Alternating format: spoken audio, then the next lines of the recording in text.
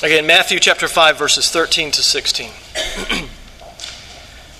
This is God's word. Listen carefully to it. You are the salt of the earth. But if salt has lost its taste, how shall its saltiness be restored?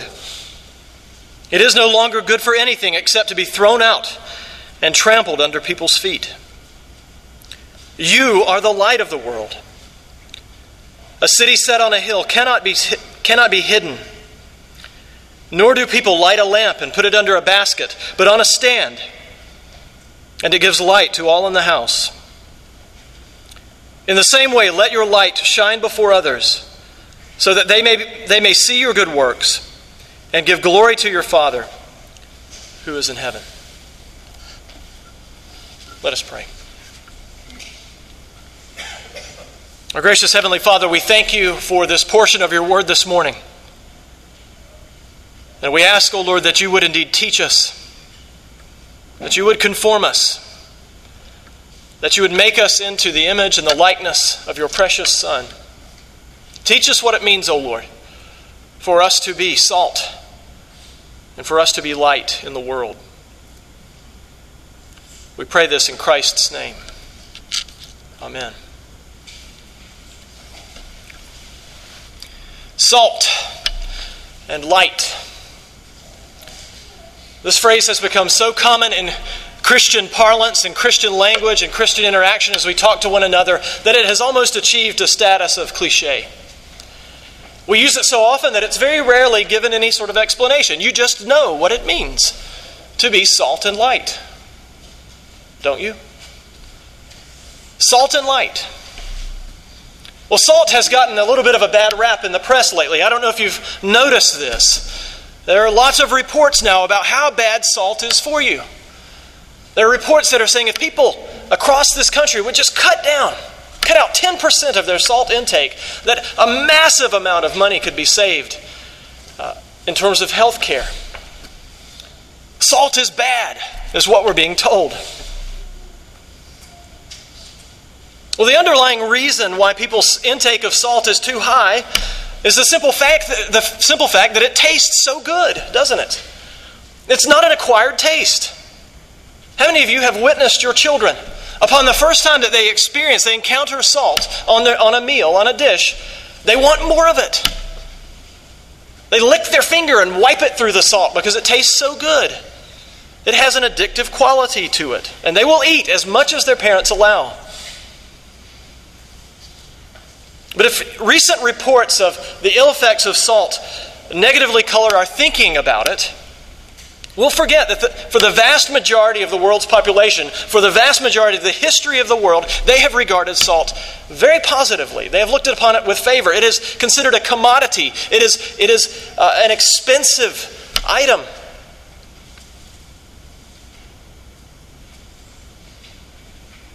Light. For those of us who are fair-skinned, sunshine represents a threat. You can't go outside without lathering up in sunscreen. You can't go outside without putting garments on you and hats and coverings to avoid the bad effects of light. And so we live in fear, many of us, of skin cancer. And we've seen those. We've had loved ones who have suffered with various forms of skin cancer. And so we might forget that light is actually good. And that for the vast majority of the history of the world, for the vast majority of the population of the world, light is a good thing. And sunshine is something to be celebrated and enjoyed. We might forget the great benefits that light from the sun, from candles, from lamps, that they bring us. Now, we've just finished a series of sermons on the blessings that Jesus pronounced upon the citizens of his kingdom. His blessings or beatitudes concluded with a blessing upon those who are persecuted because of Jesus' account. As his disciples, you and I, we're expected to be out in the mix. We're expected to be a part of the earth, a part of the world. We're supposed to be seeking to bring peace between a holy God and sinful people by calling them to repentance and faith in the Lord Jesus Christ. And as we talked about last week, this will inevitably bring to you, if you're willing to engage in this, you will bring persecution upon yourself. Not for your own sake, but only inasmuch as you are faithful to the Lord Jesus Christ. But this persecution that you bring down upon yourselves, this is an indication, your indication, that you are being salt and light in the world. Here's what I would ask you to think about as we consider this passage this morning. Disciples who are faithful to Jesus, citizens of the kingdom who are faithful to Jesus, are as useful to the world as salt on food or a light set up as a beacon in the darkness. Again, disciples, citizens of the kingdom who are faithful to Jesus, are as useful to the world as salt is on food. We're as useful to the world as light, which has been set up as a beacon in the darkness. Well, I've taken this very brief passage and I've divided it simply into two sections. The salt of the earth, verse 13, and the light of the world, verses 14 to 16. Again, the salt of the earth, verse 13, and the light of the world, verses 14 to 16. To those who will be persecuted because of their faith in Jesus and their faithfulness to Him, Jesus says, you are the salt of the earth. Now, Jesus is preaching to both the small group of His disciples whom He called to follow Him, Peter and James and John and all the rest. But He's also preaching to these large crowds of people who had decided to follow Him because of these amazing and miraculous healings that He had done, because of the teaching that He was carrying out, the preaching that He was doing. They were following Him from this wide region that surrounded Galilee and Jerusalem. They were following Him because of His fame and because it had spread so quickly and widely. Jesus wants those who truly follow Him to know that they are the salt of the earth. And while we may have negative associations with salt in our day, you might have been put on a salt-restricted diet. We need to remember that human beings cannot live without salt. God has created us in such a way that we cannot live without it. We need it. It has many benefits for us, and it was recognized in Jesus' day as a basic necessity for life. What is it about salt? Why would Jesus say, you are the salt of the earth? What is it about it? Well, it has a distinct flavor, doesn't it? If salt is in a dish that you're eating, you know it, you recognize it. It has a distinct taste. It is unlike anything else, any other flavoring or spice that you add. Salt has the ability to make bad-tasting food taste better, if not downright good. It is savory. It is enjoyable to eat. So it has a flavor that we like. But what's more, salt has been used as a food preservative for thousands of years. Refrigeration has only come into being in the last century. How did they preserve food? They had various methods, but using salt was one of the primary means by which people preserve foods. As long as the proper amount of salt is used, salt-cured meats can last for months at hot temperatures in less than ideal conditions. And salt was certainly used to preserve food long before Jesus came to the earth. Well, in addition to food preservation, though, the Hebrews had a special place for salt in their lives. It was based on the commandments of God in the Old Testament. They were to use salt for purification.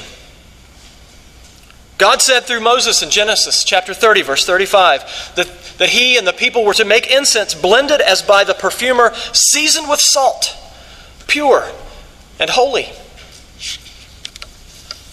In 2 Kings chapter 2, verses 19 to 22, the Lord purifies a spring of water inside the city of Jericho when the prophet Elijah, he takes a bunch of salt and he throws it in the water.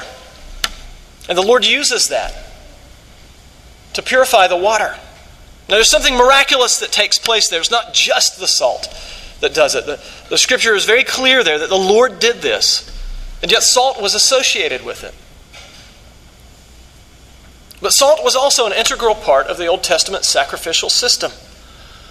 Leviticus chapter 2 verse 13 says, "You shall season all of your grain offerings with salt. You shall not let the salt of the covenant with your God be missing from your grain offering. With all your offerings you shall offer salt." The salt of the covenant. There's something about salt. It becomes a part of the covenant, a part of the sacrificial system. So when Jesus told his disciples that they were the salt of the earth, they would have known that he expected them to be of great benefit to the people around them, just as salt was a great benefit to those who ate it. They were to be of a great benefit to people around them. And so Jesus expects you and he expects me to be salt. He expects us to be savory. He expects us to be in the mix with other people. Salt preserves the more it's mixed in. If you salt cure meat, you've got to let it soak into the meat to prohibit the growth of bacteria. He wants us to be savory. He wants us to speak winsomely about our faith in Jesus Christ to others. Our lives should attract other people, sinful human beings, to Jesus. And speaking of this preservative effect again, we should be involved in the world to help prevent decay and corruption. We should be seen by other people, by those who don't even name the name of Christ, as being a benefit to the world. They should look at us. They should see us as ones who are full of honor and integrity, reliable, trustworthy. We should be counted upon by our co-workers who don't know Jesus because we live a life that is so glorifying to him.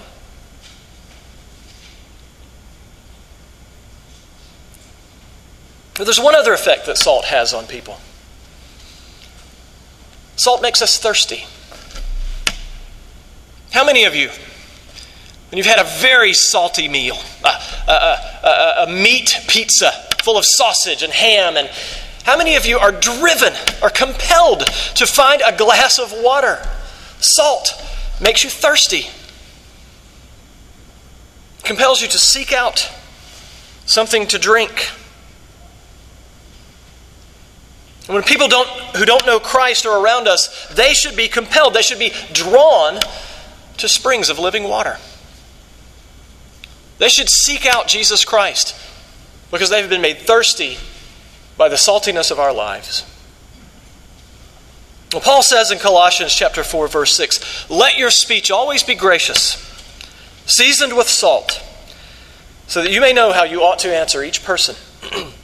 Now, if you look at the surrounding context of this verse, you will see it's clear that Paul is talking about God's word here.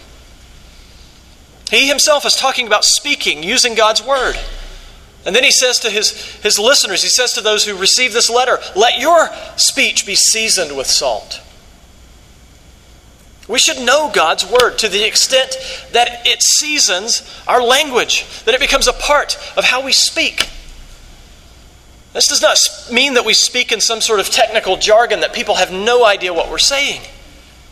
But it means that our words should be liberally seasoned with God's word. That we speak as God speaks. So that when we speak, people hear God's word and our own. Well, in our passage, Jesus goes on to say, "But if salt has lost its taste, how shall its saltiness be restored?" Now, much has been written, much has been said about how salt can lose its taste, how it can lose its saltiness. And many of you are asking, many of you are looking back, those of you who are a little older, you're thinking back to your high school science classes. You're trying to remember, can salt lose its taste? Can it lose its flavor? And the answer, to put it simply, is no. Pure salt cannot lose its flavor. So what is Jesus saying here? Was Jesus wrong? Was he primitive? Did he not understand modern science that's been able to determine that sodium chloride cannot lose its distinct flavor? No. Jesus is speaking hypothetically here. True salt does not lose its flavor. True salt goes against its nature not to taste salty. If salt does not taste salty, it is not true salt. If salt can lose its flavor, it is not true salt. Jesus is saying here that it is preposterous to think that salt could lose its flavor. And this is something that is known by ancient people, by Hebrew people. They understood this. In the same way, he's saying that if you are his true disciple, it would be preposterous to think that you would not behave as his disciple. If you truly believe, you will truly behave. Well, what becomes of this hypothetical salt that has lost its saltiness? This untrue salt, this impure salt. Well, Jesus says in the second half of verse 13, it is no longer good for anything except to be thrown out and trampled under people's feet. This is speaking of the false disciple. This is speaking of the person who has attached himself to the Lord Jesus Christ, but is not true. And Jesus understands that in his audience there are true disciples and there are false disciples. And so I ask you this morning, which are you? Are you the true disciple who can never lose the salty taste that you have? Or are you the untrue disciple who will be cast out and thrown underfoot? This is speaking of God's judgment. And his judgment upon those who do not believe in the Lord Jesus is never pleasant. That is why we are commanded, as believers in Christ, as disciples, as citizens of God's kingdom, to be salt. Because we do not wish for those who don't know Jesus Christ to undergo God's wrath. This is why we must not be afraid to talk to others about our faith in Jesus Christ. Well, let's look now at verses 14 to 16. The light of the world. Jesus' true disciples are the salt of the earth. And in verse 14, he also says of these true disciples, you are the light of the world. A city set on a hill cannot remain hidden. Now, in the previous chapter, in verse 16, Matthew quoted Isaiah 42, verse 7, where he says, the people dwelling in darkness have seen a great light. And for those dwelling in the region and shadow of death, on them a light has dawned. Matthew says that this prophecy of great light dawning was fulfilled. And when was it fulfilled? It was fulfilled when Jesus came and he began to preach and teach around Capernaum and around that region. That's when Jesus fulfilled this particular prophecy. Jesus, you see, is the Son of righteousness, as Malachi chapter 4, verse 2 says.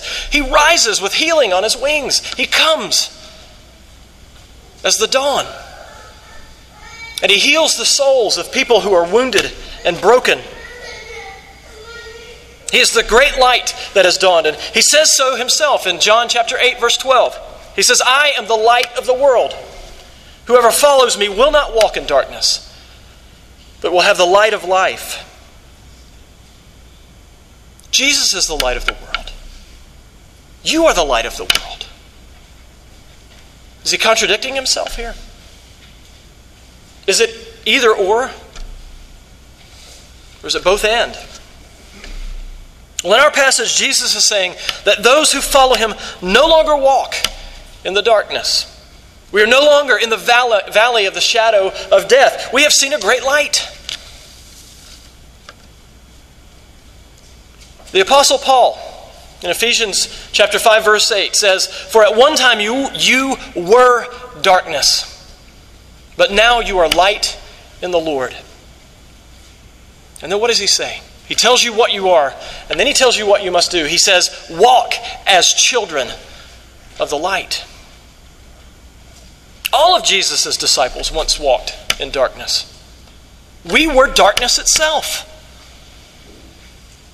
But the light of Jesus has dawned upon us. The light of Jesus has shone in our hearts and our minds. We have seen him for who he is. He has shined his light into those dark corners, the dark recesses of our hearts, those places that we do not want him to see as sinful people. And now, because his light has dawned, we are the light of the world. We are the light of the world. Jesus has gone. He has ascended. He no longer walks the earth as he did. We are the light of the world. But our light, it must be remembered, is derivative. It is dependent upon the Sun of righteousness. Now, the ultimate source of energy for light that shines from a candle, from a fire, for an oil lamp is the sun. That's the ultimate source of that energy. For example, the energy that is released in the form of heat and light when you burn firewood was stored up in that wood through the process of photosynthesis. When the tree absorbs sunlight, it stores it as energy. The ultimate source of the light that shines from you as a Christian is Jesus, the Son of righteousness. And we absorb his light, not through leaves, we absorb his light through the Word of God. As we read it, as we store it up in our hearts, as we cause it and allow it to transform our minds. We absorb his light. And in turn, we radiate his light to everyone who's around us. To everyone who, in God's providence, he brings us in contact with. You are the light of the world. And just as a city that is set on a hill cannot be hidden, so your light cannot be hidden. It's impossible to hide a city which is set on a hill, especially in ancient days. They didn't have blackout curtains. And builders in ancient days, if they wanted a city to be seen, if they wanted to put a city on a hill, they intended for it to be seen. If they didn't want it to be seen, they would build it in a valley. People in Jesus' day did not have the ability to get a bird's eye view. They couldn't look down on the earth through an airplane window. They didn't have Google Earth to see what was below them. So a city in a valley would remain relatively well hidden, if that was the goal of those who built it. But if the goal of the builders was for that city to be seen, they would put it on a hill. Rome was built on a hill. Jerusalem was built on a hill. Certain builders, certain nations wish for their cities to be seen. Jesus is saying that it would be preposterous to build a city on a hill and not want it to be seen, to try to hide it. It's preposterous. It makes no sense. It goes against reason. His disciples are cities on a hill. Our light in the darkness is expected to be seen from a great distance. A city on a hill is a beacon to someone searching for civilization. If you're approaching a city on a hill at night, you will see it from a great distance. And Jesus further illustrates the pointlessness of trying to hide light in verse 15. He says, "Nor do people light a lamp and put it under a basket, but on a stand, and it gives light to all in the house." What is the point of lighting a lamp and putting it under a basket? There is no point. It's pointless. Now, in Jesus' day, houses consisted of one room. And so in order to light up the room at night, they would take a lamp and they would put it on a stand, on a pedestal in the middle of the room, and it would have the ability to cast light throughout the room. The point of a lamp is to illuminate. To hide it makes no sense. By its light, we can see our surroundings. We can see where we are going with a lamp. But Psalm 119, verse 105 says this. It says, "Your word is a lamp to my feet and a light to my path." Your word is the lamp. And so just as God's word is the salt that seasons our speech, it is also the revelation of the light which shines through us. God's word, as we absorb it, radiates from us and illuminates those around us. And that light not only gives illumination for us, it does help us to see, but it helps others to see as well. Well, Jesus says in verse 16, in the same way, let your light shine before others so that they may see your good works and give glory to your Father who is in heaven. Let others see your light so they may see your good works. Does that make you nervous? There he goes. He's talking about good works. What does that mean? Later on in the book of Matthew chapter 23, verse 5, Jesus will condemn the good works of the Pharisees. He says, they do all their deeds to be seen by others. Is Jesus contradicting himself when he says that? No. The Pharisees do their works to receive glory themselves. Jesus' true disciples, you and I, we do good works so that God will receive the glory. We're constantly pointing to God. We take no credit to ourselves. We receive no glory for ourselves. If someone falls down to try to worship us, we behave in a way that Paul or Peter does. No, do not do this thing. We are men, just like you. We point to God. That is how we shine. We are salt, and we are light. And by saying these things, Jesus intends for us to be a great benefit to the world. He does not call upon us as Christians to group together, to huddle, to be protectionistic, to hide from the world. He sends us out. He sends us out as his disciples. He sends us out to make disciples of every nation. He calls upon us to be in the mix. He calls upon us to shine a light that is reflective of his glory. We are the world's chief seasoning. We add flavor, to be sure, but we should also preserve from decay. And by all means, we should make people thirst for Jesus Christ. We also light up the world. We enable people to see what is around them. We help people to get around the obstacles in their path. We help them to stay on the right path. But we're also beacons. We draw sinners to the risen Lord. We are visible to the world. And so when people see what we do, it should result in them worshiping God. Our desire is that sinful people will come to the Lord Jesus Christ and they will fall down on their face and worship him because he is their Savior. That is our desire. But you can only be salt and light if you are true disciples of the Lord. If you do not know Christ, then you still dwell in darkness. You are darkness, the Bible says. You live in the valley of the shadow of death. And your life is one of fear. You are dead in your trespasses and sins if you do not know the Lord Jesus Christ. But there is good news. There is good news. That is not the end of the story.